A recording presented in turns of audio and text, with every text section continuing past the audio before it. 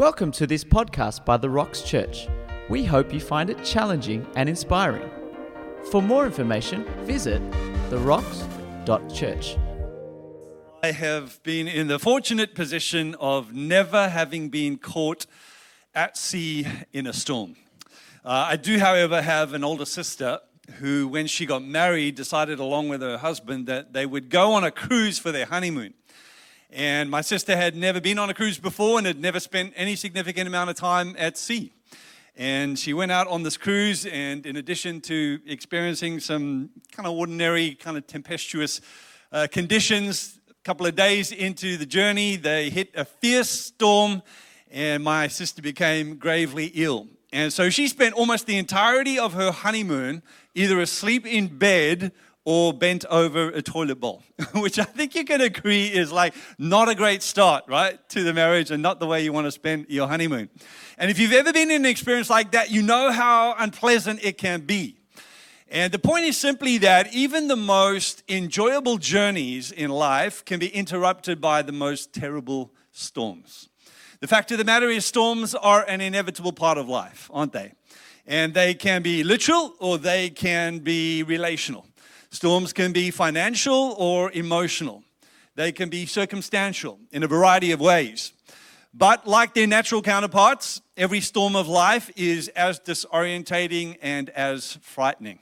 And the fact of the matter is every single one of us at multiple points in our journey of life and faith are going to find ourselves experiencing the inevitable and unfortunate reality of the storms of life. And the question is simply, how are we going to navigate them?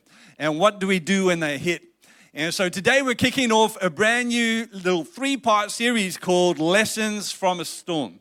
And this series is in a lot of ways like our At the Movie series, only this time we're not at the movies, we're in the Bible. And we're going to be looking at 3 storm stories from Scripture that capture the experiences of 3 of our favorite Bible characters. And they are Paul the Apostle, Jonah the Prophet, and Peter the Disciple. And so if you are right now in the middle of a storm, then you are going to find this series deeply helpful. And if you're not in the middle of a storm, then take good notes because the clouds are brewing. All right. Now, hands down, one of my favorite stories in all of Scripture, my favorite storm stories, is found all the way back in the Old Testament in the little book of Jonah. And the book of Jonah is all of 4 chapters long. You can literally read it in 15 minutes. But despite its brevity, the story is jam-packed full of truth and wisdom that is so pertinent and so relevant to our lives today.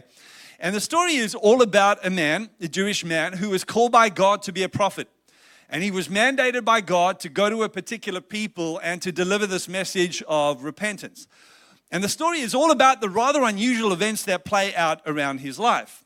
Now, I must say right at the start of the story, before we dive into it together, that for as long as the story has appeared in the Bible, there has been debate about how we should think about this story. Is it a literal historical record of actual events, or is it some kind of extended parable that the ancient Israelites used to tell from one generation to the next in order to remind themselves of the missional mandate that they had as the people of God and what happens when they fail to obey that mandate? And the truth of the matter is the story kind of reads a little bit like both. And it's quite feasible that both are a possibility. In fact, in my theology, there's certainly room for both possibilities. If it turns out that this is an historical record of actual, literal facts, then so be it, right? Because with God, all things are possible. If God can raise Jesus from the dead 3 days after he was crucified, then God can certainly sustain the life of one of his prophets in the belly of a whale for 3 days and 3 nights. But if it turns out that this is some kind of extended parable that the ancient Israelites just simply told from one generation to the next in order to highlight the importance of their missional mandate as the representative people of God on earth and to remind themselves of what happens when they are disobedient to that mandate, then so be it. It doesn't make it any less inspired by the Spirit of God or any less authoritative for the people of God. The point is simply, this story is in the Bible because God wants it in the Bible. It is a Spirit-inspired story full of truth and wisdom and relevance for our life today. And God wants us to know and understand that truth regardless of what literary genre it kind of falls into. So if you are the kind of person, whether you're a follower of Jesus or not, who has found it difficult to accept or to believe that some human was swallowed by a whale or a large fish, to be more accurate, and survived for 3 days and 3 nights in the belly of that fish, you can just, breathe a sigh of relief, because being a faith-filled, Bible-believing follower of Jesus does not require you to take everything in the Bible literally, but it does require you to take everything in the Bible seriously. And the reason it doesn't require you to take everything in the Bible literally is because not everything in the Bible is literal. Everything in the Bible is vital, but it's not all literal. And so we take it all seriously, including this story. All right, so with all that said, let's dive in and let's read the story together, and then I'm going to share some thoughts with you from it. Jonah chapter 1, and reading from verse 1. It says, "The word of the Lord came to Jonah, the son of Amittai. Go to the great city of Nineveh and preach against it, because its wickedness has come up before me." But Jonah ran away from the Lord and headed for Tarshish. Now, Tarshish, by the way, is in modern-day Spain. Nineveh was a city that was located northeast of Israel. Tarshish was located roughly southwest. In other words, Jonah is about to set out in the exact opposite direction to where God is sending him. So it goes on to say he went down to the port of Joppa, where he found a ship bound for the port of Tarshish. After paying the fare, he went aboard and sailed for Tarshish to flee from the Lord. Side note, every time you try to run from God, you end up paying the fare. Disobedience to God always comes with a high price, and inevitably will be deeply costly to you, as Jonah is about to find out. So it says, "Then the Lord sent a great wind on the sea, and such a violent storm arose that the ship threatened to break up.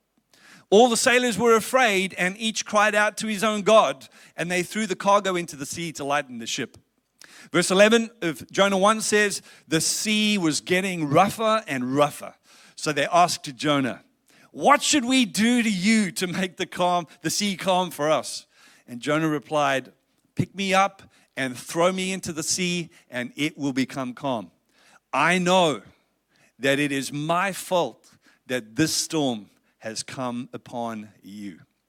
So to cut a long story short, or maybe more accurately, a short story even shorter, the sailors agree reluctantly to throw Jonah overboard, and they do.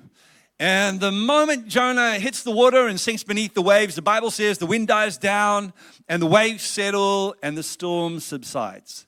And the sailors are saved. But for Jonah, the situation only gets worse. Because the moment he begins to sink beneath the water, the Bible says God sends a large fish.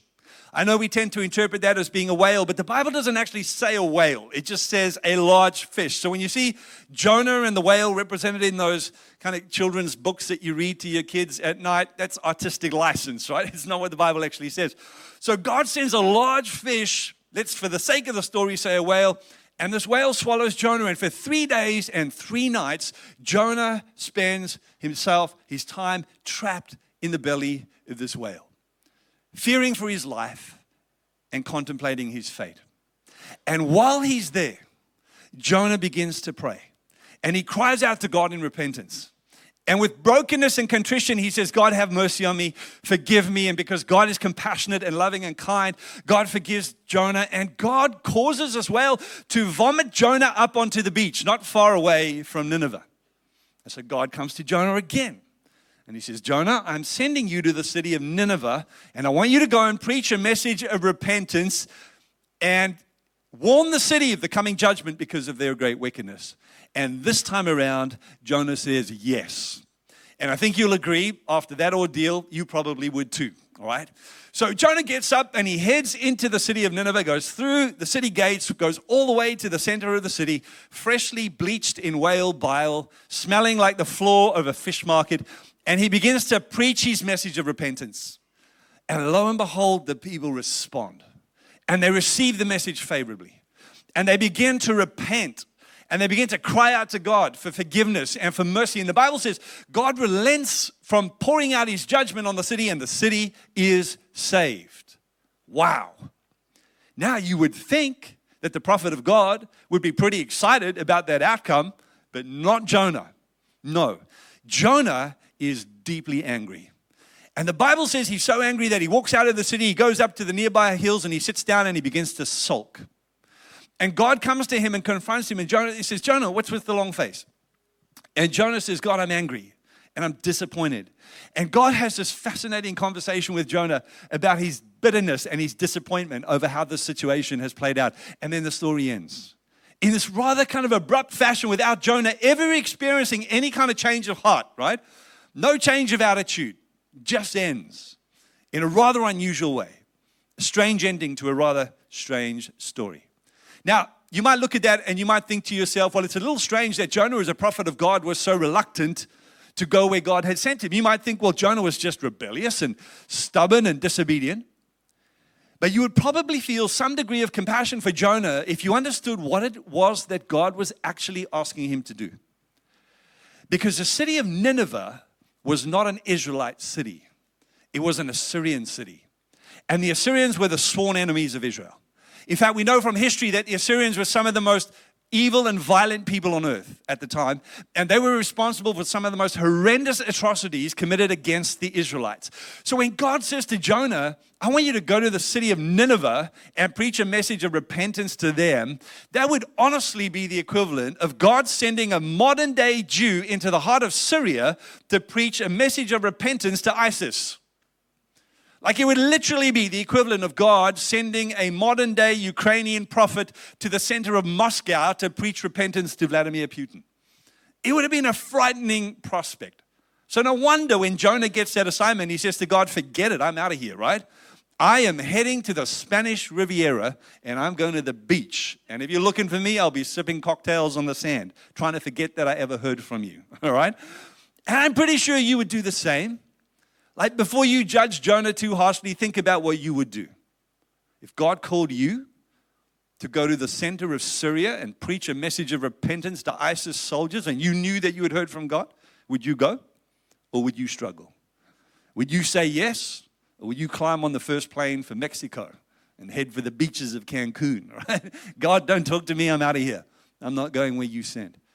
And so Jonah, understandably, is reluctant. But you know what I find astonishing, and this is so amazing, friends, this is mind-blowing, that as violent and wicked and evil as the Ninevites were, that was not why Jonah disobeyed God and why Jonah tried to run away from God.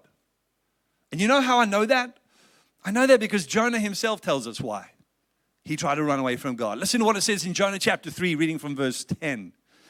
It says, when God saw what they, the Ninevites, did, and how they turned from their evil ways, he relented and did not carry out the destruction that he had threatened against that city. This greatly upset Jonah, and he became very angry. So he complained to the Lord about it. Didn't I say before I left home that you would do this, Lord? That is why I ran away to Tarshish. I knew that you're a merciful and compassionate God, slow to anger and filled with unfailing love. You are eager to turn back from destroying people, so just kill me now, Lord. I'd rather be dead than alive if what I predicted is going to happen. Isn't that fascinating? That Jonah, despite the evil and the wickedness that the Ninevite people represented, Jonah did not disobey God and run away from that heavenly assignment because he feared the Ninevites. He ran away because he hated the Ninevites. It was his prejudice. It was his bias. It was his deep-seated nationalism and his racism that kept him from obeying God. Now again, before you judge him too harshly and too quickly, just stop for a moment and ask yourself the question, is there any bias in you? Is there any prejudice in you? Is there any self-righteousness in you that has ever kept you from doing what you know God wants you to do? Or from loving people that you find difficult to love? And Jonah certainly was learning a valuable lesson here. And the lesson was simply that you can never run away from God. You can never run away from God. Trying to run away from God is like trying to run away from your own shadow. Have you ever seen a toddler discover his or her shadow for the first time? Right? Inevitably, at some point, a child will walk out into the sunlight and for the first time discover this black thing on the ground behind him. And it's pretty frightening because they don't know what it is, right? And inevitably, they will try and run away from it. And it's kind of funny to watch. But you can't run away from your shadow. And trying to run away from God is like trying to run away from your own shadow. And what's fascinating is how God responds to Jonah's disobedience. Because listen to what it says in Jonah 1 verse 4. It says, then the Lord sent a great wind on the sea. And such a violent storm arose that the ship threatened to break up. Friends, you see, the reality is sometimes the storms of life that you and I experience are really nothing more than the consequence of living in a fallen, broken, sinful, imperfect world. In other words, those storms have nothing to do with you. They're just a consequence of life. The reality of the imperfect nature of life. They're just the fact that sometimes bad things happen to good people and they happen to you too. Sometimes life just throws you a curveball and there's nothing you can do about it, and all of a sudden you find yourself in the middle of a raging storm. As you'll find out next week when you hear part 2 from Pastor D, sometimes storms come your way for no other reason than we live in an imperfect world. But friends, that said, sometimes the storms that you and I find ourselves in the middle of are the direct result of the fact that we have been disobedient to God. Sometimes they come about as a result of the consequence that we, for whatever reason, have chosen not to walk in the wisdom of God's way. For whatever reason, we've chosen not to stay on the path of God's truth or to stay in the way of what we know to be God's will for our lives. And so while sometimes God will deliver you from the storm, at other times God will deliver you into the storm. And the question becomes, well, why would God do that? Like, why would God allow a storm to come across your path and you to barrel headlong into it? And friends, the answer is because for God, storms are a means to an end. And that end is getting you back on track. Sometimes for God, the storms of life that we experience are His way of stopping us in our tracks and interrupting our misdirection. Sometimes storms are a way of God getting our attention and taking us off the path of disobedient self-destruction. And in that sense, storms are redeemable and storms are an act of God's mercy.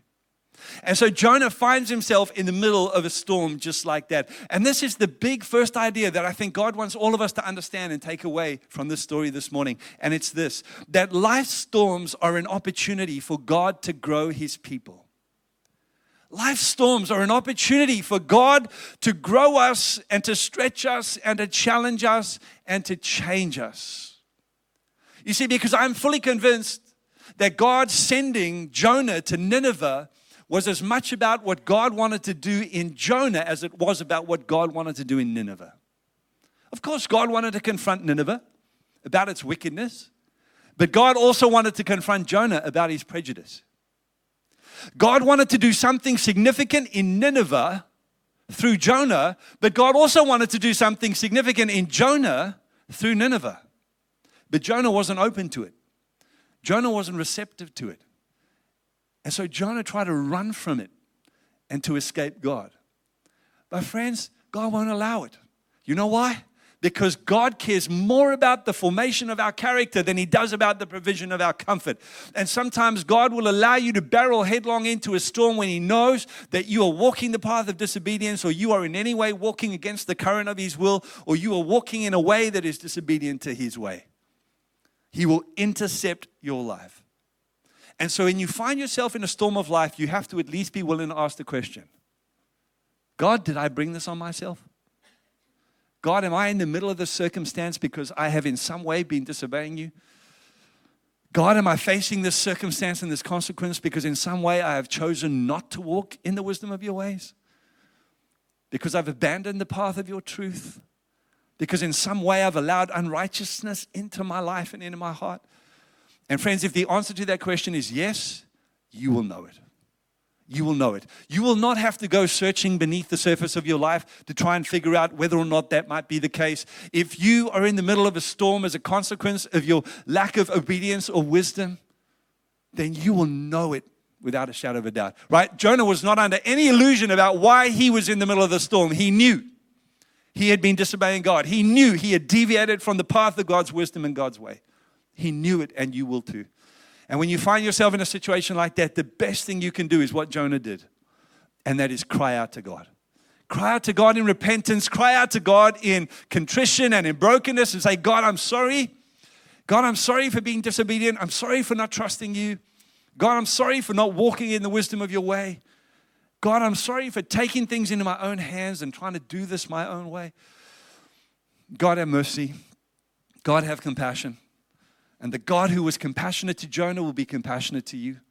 The God who was merciful to a repentant Jonah will be merciful to a repentant you. And God will step into your storm, and He will calm the waves, and He will still the wind, and He will bring peace to your circumstance. And God will reveal Himself to you. And this, friends, is what I think is the second big idea that God wants us to take away from this story today. And it's this idea that life storms are not only an opportunity for God to grow His people, but they are an opportunity for God to show His power. Yeah, in the storms of life, God wants to challenge you and He wants to change you. He wants to stretch you. He wants to grow you. He wants to confront you. But He also wants to reveal Himself to you. He wants to show you something about His character and about His nature. Because the truth of the matter is sometimes, friends, it's only in the storms of life that we get to experience all that it is that God is capable of doing. If you think about it, it's only ever when you are sick that you have the possibility or the potential of experiencing God as healer. It's only when you are in need and in lack that you have the possibility of experiencing God as provider. It's only when you are like overwhelmed with discouragement or despair or despondency that you have the potential of experiencing God as your strength and your shield and your glory and the lifter of your head. It's very often in the storms of life that you see God showing up in the most powerful and the most wonderful ways and doing what only He can do. And I know it sounds like a little bit of a cliche, but it's true. God often does some of His finest work in your darkest hour. God does some of His finest work in your darkest hour. When your life is enveloped in the darkness of your circumstance, when you feel overwhelmed and disorientated by the situation that you find yourself in, when you're about to give up hope, and you're telling everybody, just let me go and give up on me, that's when you see God come through in the most wonderful ways. And that's why, friends, this is perhaps one of the most important lessons that we can learn from the life of Jonah, and it's this, that very often God is trying to reveal Himself through the very situation you are trying to remove yourself from.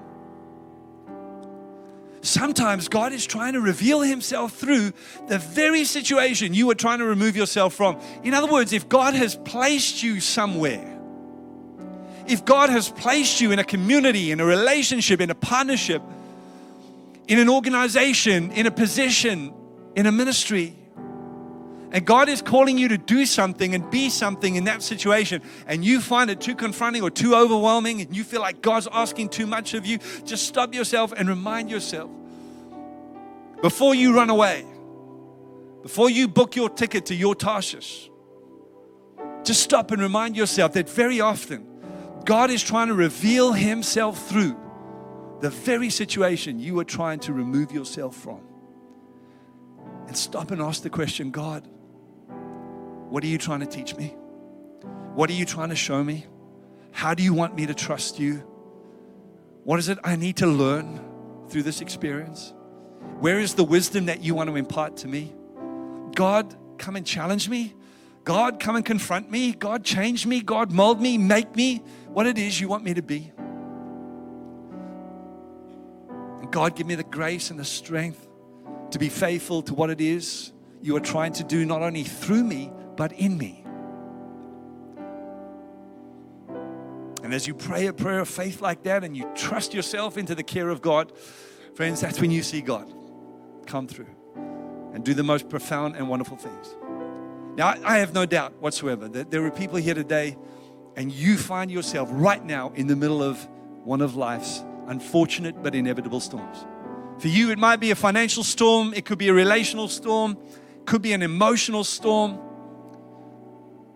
And it might be that that particular storm really has nothing to do with you in the sense that you haven't done anything to bring it on yourself. It's just part of the challenge of living in a fallen, broken, sinful world. And maybe right now you feel like your life and your heart is enveloped in the darkness and the disorientation of that situation. But it is possible that for some of you here today, the reason you're in the middle of the storm you're in is because you have brought it on yourself. You have deviated from what you know to be God's will for your life. You have failed to walk in the truth of His ways. You have not trusted Him. You have not leaned on Him. And God, like Jonah, has allowed you to barrel headfirst into a circumstance that is overwhelming you so that He can grab your attention, so that He can intersect your path, so that He can intervene in your misdirection, so that He can mercifully bring you back to Him. And if that's you today, the best thing you can do is cry out to God like Jonah did in this moment to say, God, I'm sorry for not trusting you. God, I'm sorry for not walking in the wisdom and the truth of your way. Have mercy on me. Have compassion on me. God, step into my storm and calm the wind and still the waves. Now, friends, He will. He will in Jesus' name. Amen. Thank you for listening to this podcast. For more great resources and to keep yourself up to date, head to our website. Visit therocks.church.